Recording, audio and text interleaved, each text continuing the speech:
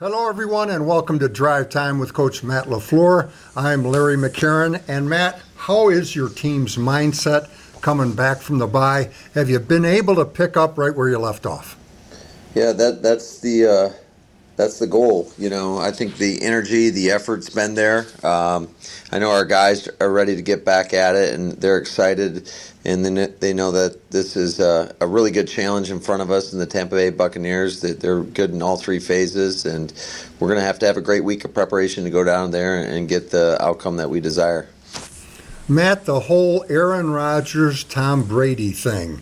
Now, it's great theater for the fans, but as head coach of one of the guys, how do you look at that dynamic?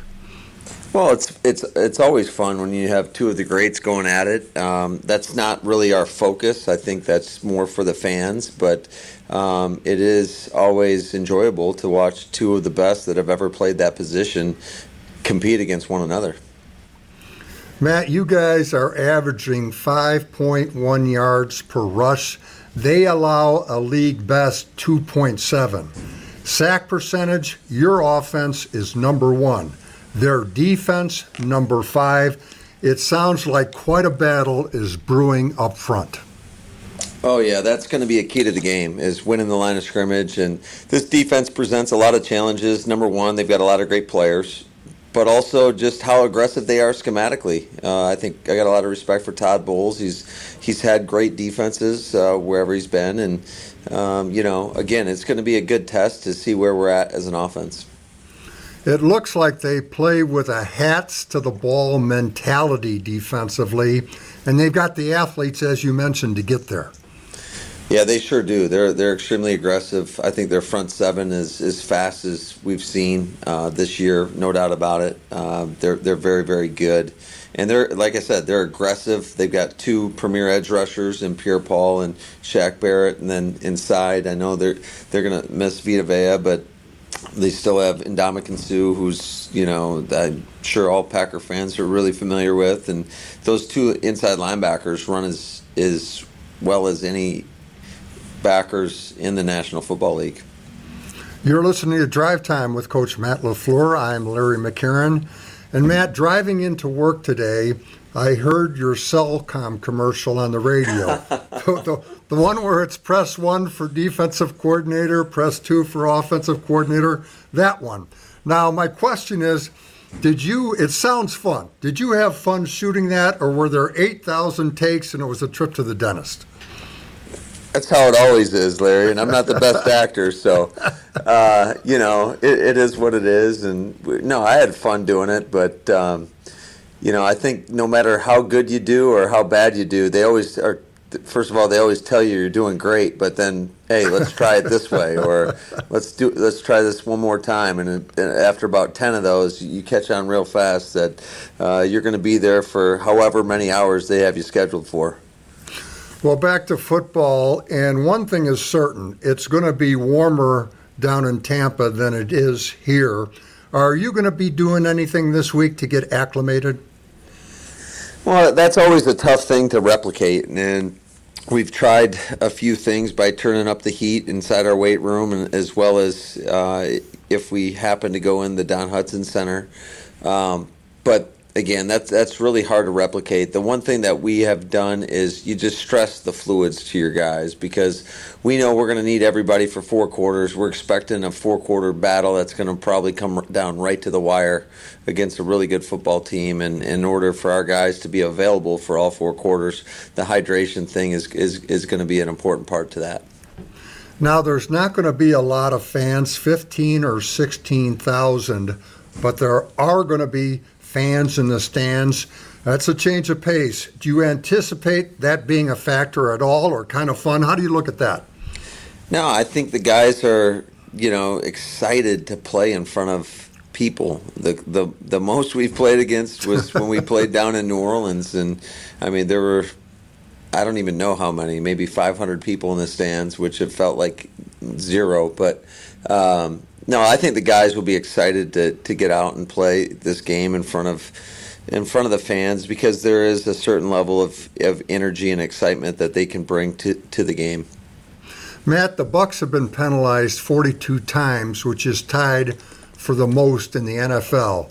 The Packers, on the other hand, have been penalized 19 times, tied for third fewest.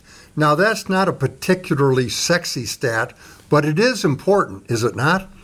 Oh, absolutely. I think this game is definitely going to come down to two things. It's going to come down to, good old-fashioned physicality, and then whoever's more disciplined. And right now our guys have done a great job of that, and we expect that to continue. Again, this is a really good Tampa Bay Buccaneer team, and we're going to have to do those two things in order to come out on top.